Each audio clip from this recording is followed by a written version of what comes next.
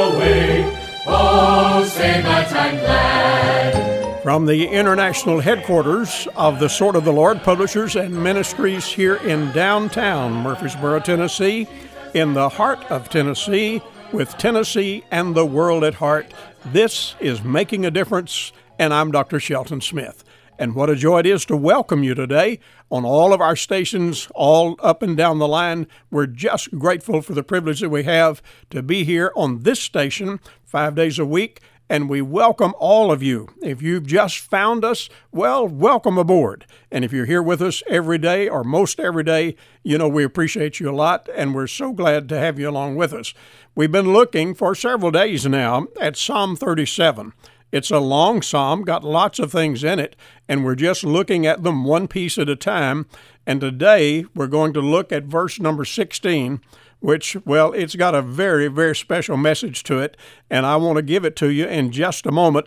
But first, let me announce the National Sword of the Lord Conference will be this summer, July 17 through 20, at the Great Gospel Light Baptist Church in Walkertown, North Carolina, in the suburbs of Winston-Salem.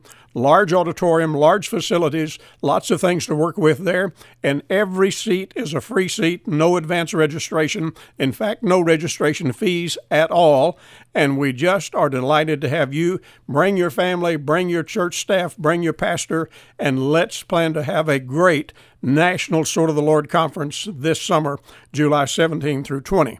Now, let's look today at this passage here in Psalm 37. It is verse number 16, and it says, "A little that a righteous man hath is better than the riches of many wicked." Now, let's just look at the verse and see what it's telling us, because there are several components in just this one sentence. He talks about, right at the end, many wicked. Now, whenever we compare the righteous to the wicked, we're comparing God's people to the people out in the world who do not know God. We're looking at two different crowds of people altogether. The crowd of people that are identified with the Lord, I mean, that is an open crowd that welcomes everybody. So when people are out in the world, they can make the transfer. They can do that because of the Lord Jesus Christ and the salvation that He offers. And whenever we come to Christ, put our faith in Him, we do become a child of God, and we are no longer a child of the devil. We're no longer a citizen of the worldly crowd, but instead we have changed our citizenship and we have identified ourselves with the Lord God of heaven. And so whenever He talks about many wicked, listen, the world is running amok. The world is running all kinds of ways except the right way, and there are multitudes of them doing that. And we know that, we see that, it's very obvious. You can see it, almost without looking. And at the same time, he references that a man can be a righteous man. That is, he doesn't have to be aligned with the wicked crowd. So we have two separate groups of people, two separate identities entirely. And then he says something very, very interesting when he says, "A little that a righteous man has." So that means the righteous man can have possessions. His possessions may not be as many comparatively as what the worldly crowd has. Now, let me make some explanations here. Let me be careful to get in all of the elements of the facts and of the truth here. A little that a righteous man has. He identifies the fact that a righteous man can have possessions, and he may not have as much as the worldly crowd has. At the same time, we have to remember that a man can have possessions without the possessions possessing him. So this doesn't mean that a person has to have little. It doesn't mean that a righteous man has to be poor, but it just means that if he is not as well off comparatively as the wicked crowd, he is in fact better off because he is not allowing the things of the world to possess him. Too often the riches of the world are acquired by worldly means. Too often people who become wealthy do so with all kinds of schemes and scams and shenanigans, and that of course doesn't fit into the Christian scenario at all. We are not bent that way. That's not the thing that we do. So if we don't do quite as well financially as somebody out in the world, we remember that it's better to be on the Lord's team. It's better to be identified here as the righteous man. It's better to be somebody connected with the Lord than it is to be connected with the world, whatever the dollar figures are. And so this man, who is the righteous man, may not have a lot, but he is still well-to-do. He is still well off. So really what we're looking at here is a contrast between right and wrong. We're looking at a contrast between somebody who is going the Lord's way and somebody who is not. Now, let me just make a few other observations here. This passage, when it says a little that a righteous man has is better than the riches of many wicked, that does not suggest even for a moment that work is a bad thing or that the intensity for success is a bad thing. Work and everything connected with it that's done in the right way is a good thing.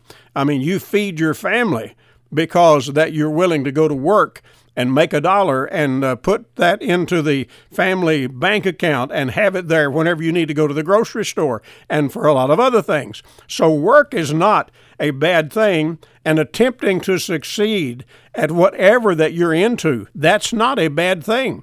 This passage does not demean success. It does not demean work at all. It's just telling us that being righteous, whatever the dollar amounts are, whatever you have in your bank account, whatever your success financially is, being righteous, being aligned with God, being a Christian, being somebody who knows the Lord is bigger and it's better than being rich without the Lord. See, the big thing here is not the little and the much. The big thing here is the righteous and the wicked. And whenever we understand that, then we are able to deal with the bank account. We're able to deal with whatever the dollar amount is whenever we understand that the big issue here is either getting with God or if a person is not with the Lord. Now, one thing we have to see here too, this passage would tell us the folks who are out in the world doing all kinds of ungodly things. I mean, the crooks and the thugs, they do succeed sometimes. It talks about the riches of many wicked. So yes, sometimes they go out and they do every kind of a wicked, ungodly thing, and they succeed at it. They get away with it, and they have all kinds of money in the bank. They have big cars, they have big homes, they have all of this and more. And so yes, sometimes the wicked, worldly way does succeed. But you and I need to understand something. Lusting for riches is almost always a snare. I mean, you don't have to look any further than Hollywood. You don't have to look any further than Wall Street to see that having money is not the key to happiness. Now, it's true. I prefer a new car to an old, run-down, beat-up car, and I think everybody would. I think everybody would like to have a nice house, a roof over your head, and, a clean home, all of that. I think everybody looks to that, would like that, would want that. And yet the fact is, if you just say, well, we're going to just keep doing everything we can, whether it's honest or not, and we're going to do that, we're going to make every dollar we can, we'll step on everybody we can. I mean, that's what happens out there in the world. And a lot of the folks who are nothing but Wall Street, they're nothing but Hollywood, they're nothing but just doing whatever the world does. Many of them are jumping off of bridges, many of them are taking overdoses, many of them are so laden with alcohol and other things, they lose their families, they lose every vestige of happiness. Many of them die young, long before they should die, for reasons that they should not be dying, simply because that they have plundered off out into this and they have not taken seriously the things that make for real happiness. So whenever we say here, little is much, well, hey, listen, we like to sing that song, little is much when God is in it. We like to sing that. And it does tell us we're not to labor for wealth or fame, but we're to instead labor for the Lord. And it's true, little is much when God is in it. And the fact is, God will get in it when you give Him what you've got. So we need to understand this passage is not discouraging work. It's not discouraging success. But the contrast here is the issue. wealth is not a problem. It's when the wealth possesses us, and whenever the wealth becomes the thing, and we will do any kind of a dishonest, wicked thing in order to get it, that's when there's a problem. So, yes, you can be a wealthy person.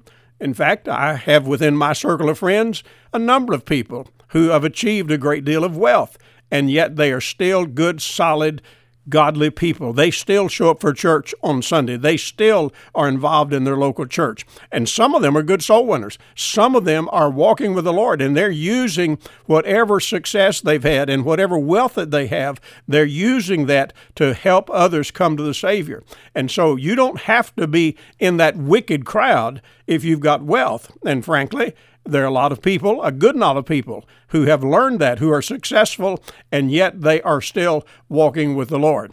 You and I simply must not let the lust for things darken our path, dim our vision, diminish our zeal. We must not let that lust for power and that lust for wealth do damage to us so that we don't continue to be the servants of the Lord that we ought to be. So when he talks about little here, and he talks about the much, he's talking about that which is really in the realm of possessions, and he's telling us that little can be enough. Little, comparatively to what the world has, can be much, and it can be all that we need. It can be sufficient to meet every need. And you know, whenever you work and you get an honest day's work done, there's a great sense of satisfaction in that, and there's a great sense of joy that comes whenever you're able to make your way in the world, you're able to pay your bills, you're able to do what you need to do, and yet you are still active for the Lord. You're still serving the Lord. You're still reaching out to other people. You're still doing the kinds of things that a Christian needs to do. So here's where we're headed with this, dear friends. Whenever we look at this verse, and when it says, a little that a righteous man has is better than the riches of many wicked. We're looking at all of that, and I think it's an admonition to us to keep our eyes on the goal. You and I must not let the glitter, the glamour, the glitz, all of that the world seems to have in its grasp. You and I must not let that deter us. We must not let that get in the way so that we lose sight of what we ought to be focused on. So let's keep our eyes on the heavenly goal. Let's keep our eyes on scriptural goals. Let's keep our eyes on godly goals. And as we do that, we're going to keep looking at the Savior. We're going to keep relating to the Savior. We're going to keep serving the Lord. We're going to keep steady in all of our life. I mean, every single day. It's one thing to go to church and get some inspiration and just say, man, I can do this. I know that I can. And yet when you walk out the front door of the church and you head out into the world and things start going sour, things start going sideways, it's one thing for you to be able to stay steady and walk with the Lord at church time. But what about on Monday when you're out at work? What about on Tuesday when you're at the university? What about whenever you're out in the world and somebody is railing at you one way or the other? Listen, all of these kinds of things go on in the world where the wicked are in charge, where they have their way so much. You and I have every reason to stay steady and to do what we do, whatever the outcome. We have every reason to stay steady and to stay excited. So a little that the righteous man has, I mean, that is better than all that the wicked world can put together. Great principle. I hope you'll grasp it. Hey, listen, write me a note. I'd love to hear from you. It's great to have you along every day. Write to me, Dr. Shelton Smith, at P.O. Box 1099, Murfreesboro, Tennessee, 37133. And the email address is radio@swordoftheLord.com. Well, until tomorrow, God bless you. Have a good rest of the day, and goodbye for now.